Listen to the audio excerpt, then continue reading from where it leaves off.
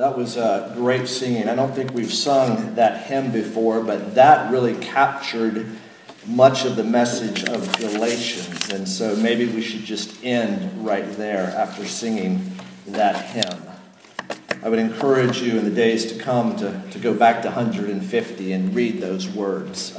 Shows us what the law does and what the promise does as well. As we turn to God's Word, and I invite you now to turn with me in your Bibles to Galatians chapter 3. As we do that, let's also now go to the Lord in prayer, asking for His assistance. Almighty God, our Heavenly Father, as we come before your Word, we ask that you would give us ears to hear, eyes to see, minds to know, hearts to embrace, and hands to work out your truth. May your word that we will read and your word that we will consider strengthen us with patience and endurance to run the race that is set before us. And Father, while we are running, may we rest in the confidence that the good work begun in us will be carried on to completion until the day of Christ Jesus. Father, be pleased now to open our hearts to your word and your word to our hearts. For we pray in Christ's name. Amen. Well, last Sunday and today we're examining the relationship between the law and the promise. Now, this question has been asked since the first century.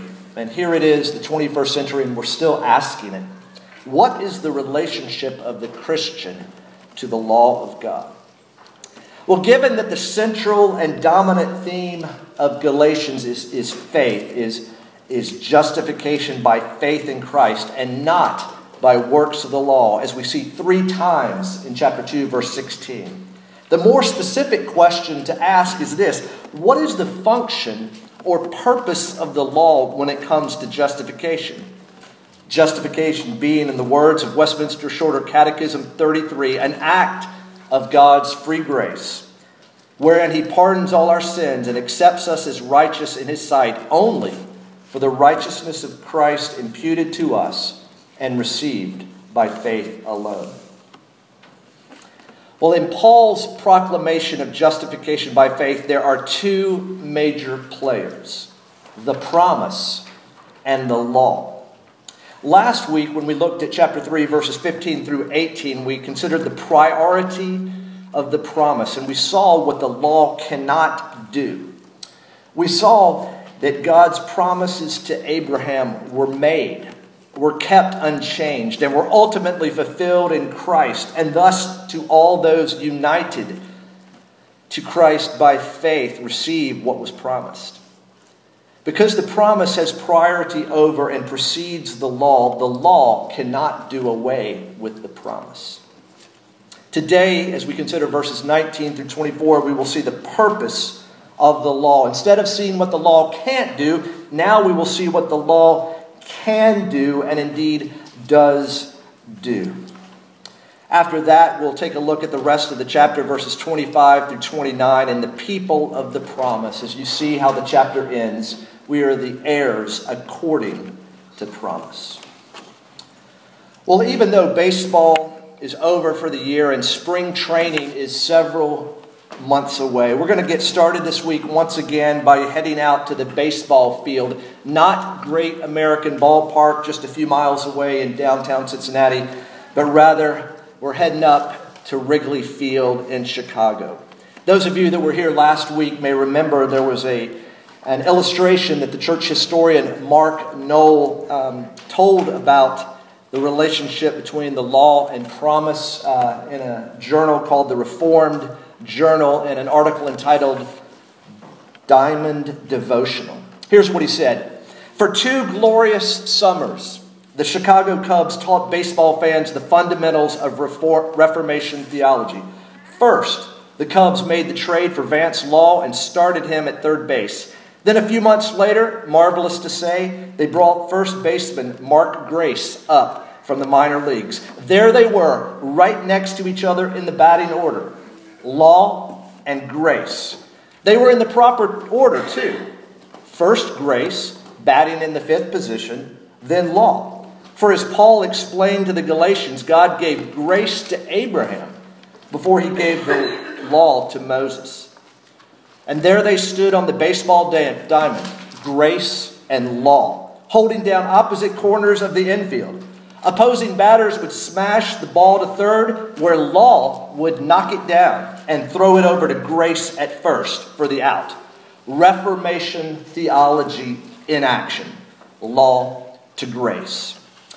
Well, here we see illustrated two truths that Paul is making known and making clear in Galatians 3. First, the promise of God has priority as it precedes the law of God, just as grace preceded law in the batting order. But also, secondly, the promise of God is served by the law of God, just as law sent the ball over to grace. Well, in today's text, Paul will show us the true and proper function of God's law in relation to his promise. Our approach to the text will be to ask and answer three questions of the text, two of which are directly stated and one which can be implied. Why then the law? Is the law contrary to the promises of God? And finally, what was life like under the law? Join with me as I read chapter 3, verses 19 through 24. Why then the law? It was added because of transgressions, until the offspring should come to whom the promise had been made. And it was put in place through angels by an intermediary. Now an intermediary implies more than one, but God is one. Is the law then contrary to the promises of God? Certainly not. For if a law had been given that could give life, then righteousness would indeed be by the law. But the Scripture imprisoned everything under sin, so that the promise by faith in Jesus Christ might be given to those who believe. Now before faith came, we were held captive under the law, imprisoned until the coming faith would be revealed. So then, the law was our guardian until Christ came, in order that we might be justified by faith.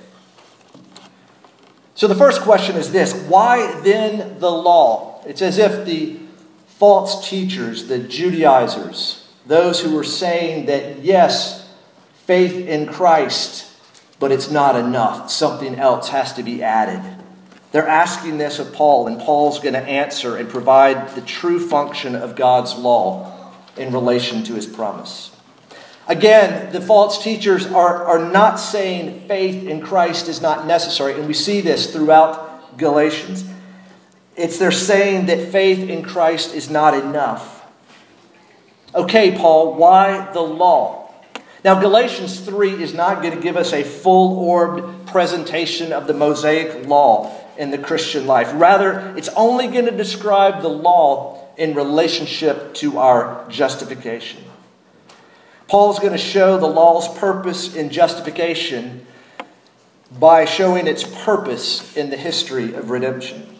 And given the priority of the Abrahamic covenant, which bestows salvation on those who trust in God's promise, we saw that in verses 15 through 18. It is clear that the Lord never intended his law, which grants righteousness to those who keep its precepts flawlessly, to be used by sinners to effect their own salvation.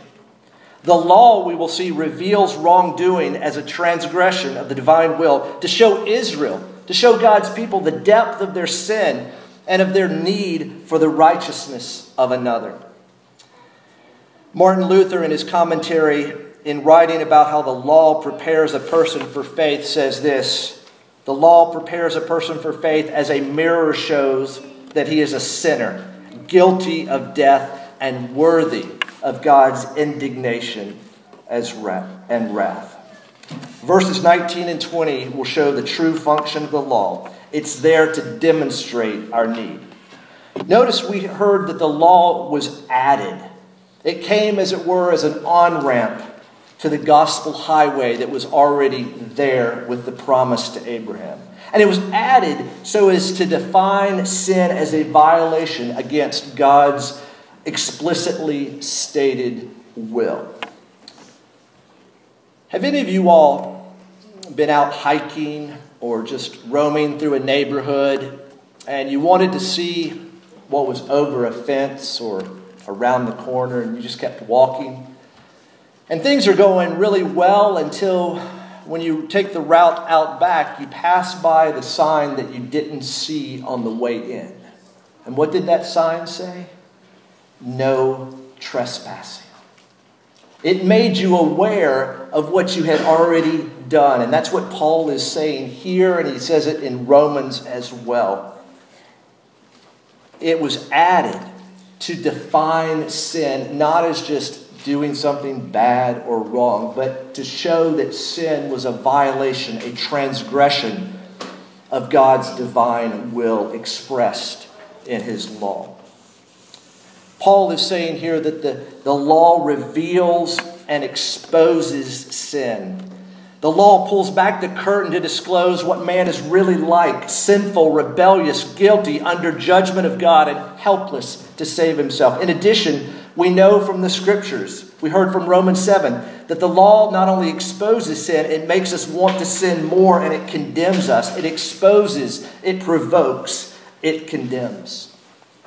Now, the second half of verse 19 and 20 are admittedly difficult to interpret. I found great comfort in 2 Peter 3:16, where Peter writes that some things that Paul writes is hard to understand.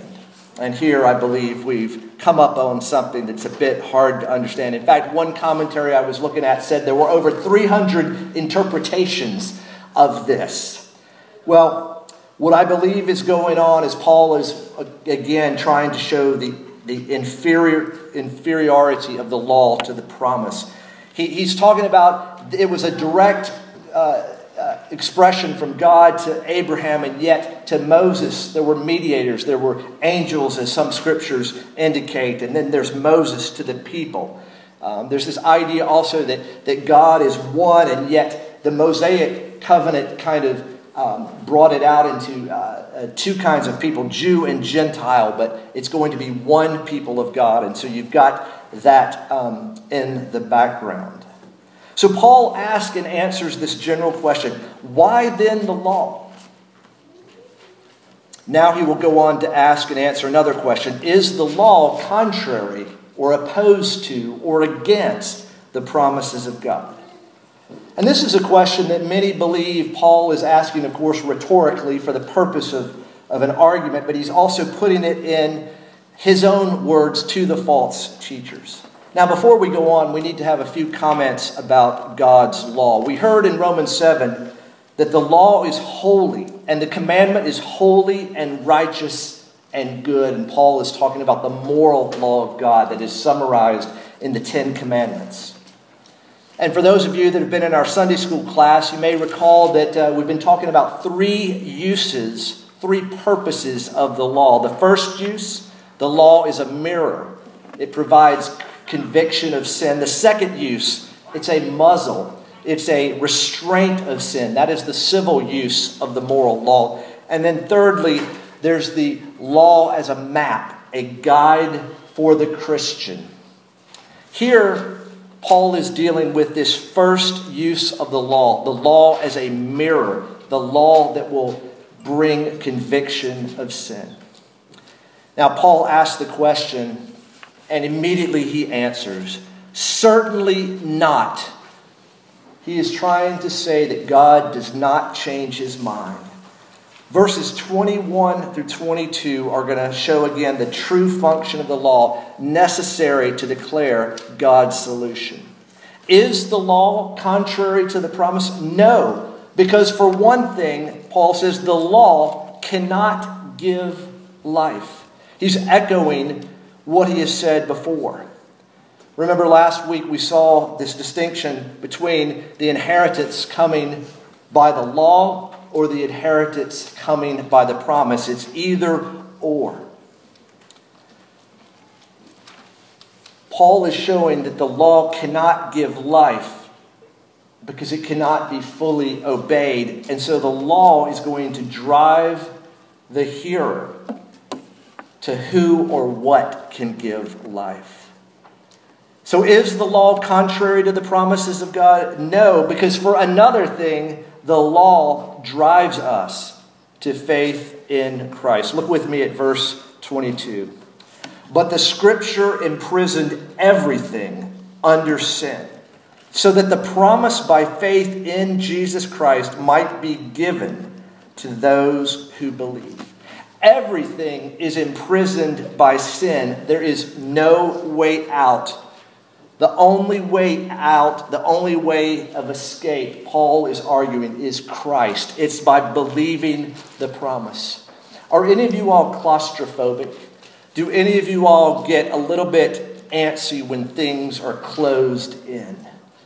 Paul is saying that sin is closing in. It has imprisoned the world. It has captured the inhabitants of the world. Paul, by meeting Jesus Christ, would see not that he just sinned here and there, but he had been a slave to sin, and he needed to be set free. And we will see in Galatians this theme of freedom, faith into freedom, come into view. For the Judaizers, they would say that the law annuls or at least supersedes the promise. But unlike the false teachers, Paul is saying that the law confirms the promise and makes it indispensable for salvation. So right here we can see that God has a purpose for the law. It's driving people to the promise. And let's look at this relationship between the law and the promise. It is one of cooperation and not competition. There's harmony. Because the inability to keep the moral law makes the promise all the more desirable, all the more indispensable. The law cannot bestow salvation, but the law most certainly can convince men of their need of it. In an old commentary, the theologian Andrew Jukes says this: Satan would have us to prove ourselves holy by the law, which God gave to prove us sinners. It's interesting, isn't it? The law. Satan has one purpose. God has another purpose. Paul is wanting to show us the true function of the law, and indeed the true beauty of the law. Again, Satan would have us to prove ourselves holy by the law, which God gave to prove us sinners. It's ironic, isn't it? If righteousness could come by the law, then you've missed the main point of the law. Well, in our final two verses, Paul goes on to describe what life was like under the law. Or what does the law do? Let's read verses 23 and 24 again. Now, before faith came, we were held captive under the law, imprisoned until the coming faith would be revealed. So then the law was our guardian until Christ came, in order that we might be justified by faith. In a word, what was life like? People were in bondage under the law. And Paul is going to provide two illustrations, two metaphors, to help his readers understand what the law does and how the law leads us to Christ, as it helps us understand the function of the law. First of all, what was life like under the law? Because in a little bit, Paul's going to talk about what life is like being in Christ. But now, what was life like under the law? In prison. It was prison life. The law was the guard, was the warden. People were held captive, imprisoned. They were protected, as it were, from escape by military guards. God's law, Paul is saying, holds us in prison. It keeps us confined. Law refuses to let us go. In a way, it protects us until it can hand us over to Christ. The law shuts us up in prison until Christ sets us free. Well, not only were we in prison, we were under supervision. The law was a supervisor. The law was a guardian. The law was a tutor. Those of you who like original languages, the word that's translated guardian was pedagogue. And some of you know in the education world about pedagogy. Well, here, it's not so much a teacher or an educator, but a disciplinarian, often harsh. In the day and age of the first century and in Roman life, the people would know exactly what Paul is talking about. He's talking about someone who's a slave appointed to serve as a child's protector. Because families had a slave who was responsible to supervise the child from age 6 to the late teens on behalf of the parents. And this slave was not so much a personal tutor as he was there to point out the flaws and failures of the child. Because the law is expressing the will of God, what to do and what not to do. The law is rebuking and punishing us for our misdeeds, and that's what the guardian would do. The guardian does not pour out affection, but rather he chastises and rebukes. But notice, Paul is talking here about a time period before faith came, until Christ came. There was a time that the moral law served this function. And notice how this ends. The function, the purpose and the goal of being in prison and under supervision is nothing less than in order that we might be justified by faith. Look again at the end of verse 24. In order that we might be justified by faith. You see, Paul said it 3 times in verse 16 of chapter 2, and he can't get away from it. Believe it or not, Paul is saying that the law is put there in order that we might be justified by faith. Now, even though Paul says the promise has priority, in these verses he's been highlighting the law. Who leads someone to Christ and freedom? The law. Early this morning, before the sun came up, I heard the cries of a dog. And he was telling me he wanted to go outside. I didn't let him just go outside on his own. I put a leash on him. And I led him outside. I led him to where he needed to go. And that's what the law is doing. It's a leash. Leading. In order to know and experience God's grace, His gracious promise, people have got to know God's law. The law searches and painfully analyzes our lives and our hearts. And unless we see how helpless and profoundly sinful we are, the message of salvation will not be exhilarating and liberating. John Stott, the late British pastor and theologian, says this: the law must still be allowed to do its God-given duty today. One of the great faults of the contemporary church is a tendency to soft pedal sin and judgment. We must never bypass the law and come straight to the gospel. To do so is to contradict the plan of God in biblical history.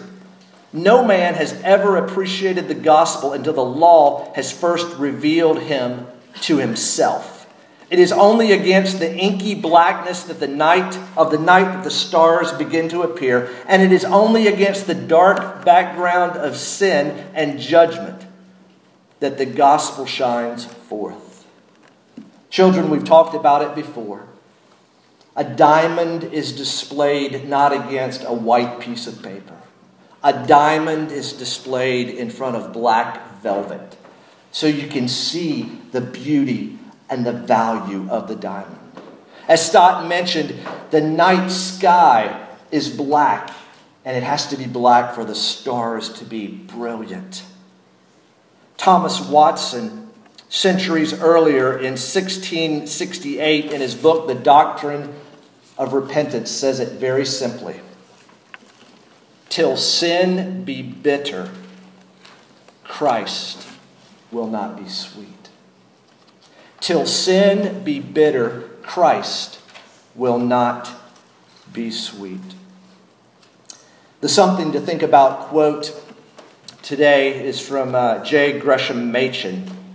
And in another work entitled What is Faith? He says this: a new and more powerful proclamation of the law is perhaps the most pressing need of the hour. A low view of law always brings legalism into religion. A high view of law makes man a seeker after grace. Pray that the high view may prevail.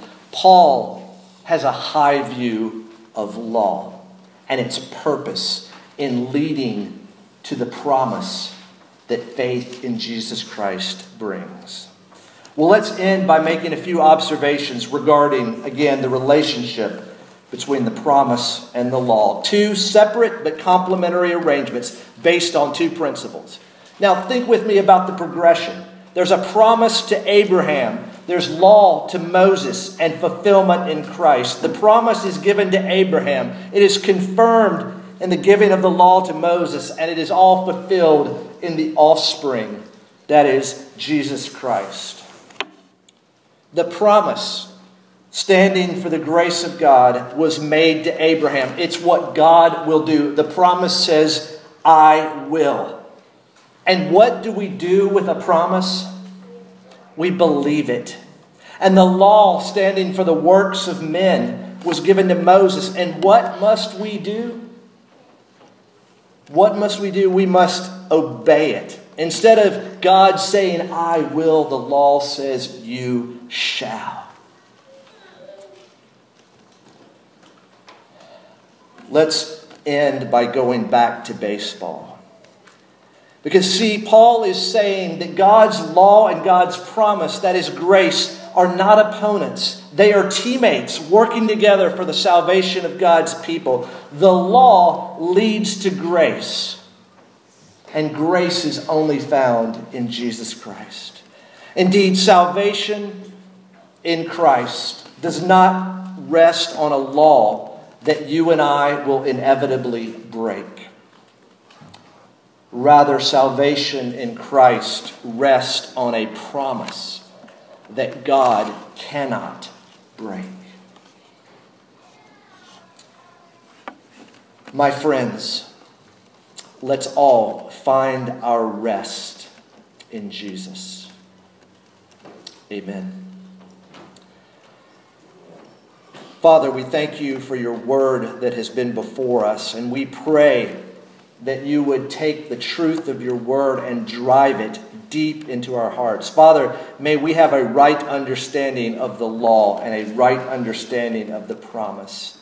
And Father, we see that coming together in Jesus Christ, who obeyed perfectly in our place and on our behalf. And yet he also suffered the penalty for our failure. Father, may the law and the promise drive us to Christ. Oh, Father, would you be pleased to do whatever it takes to beat the truth of justification by faith in Christ alone into our hearts, so that we could live lives pleasing to you and lives that do good to your people and others. For we pray in Jesus' name. Amen.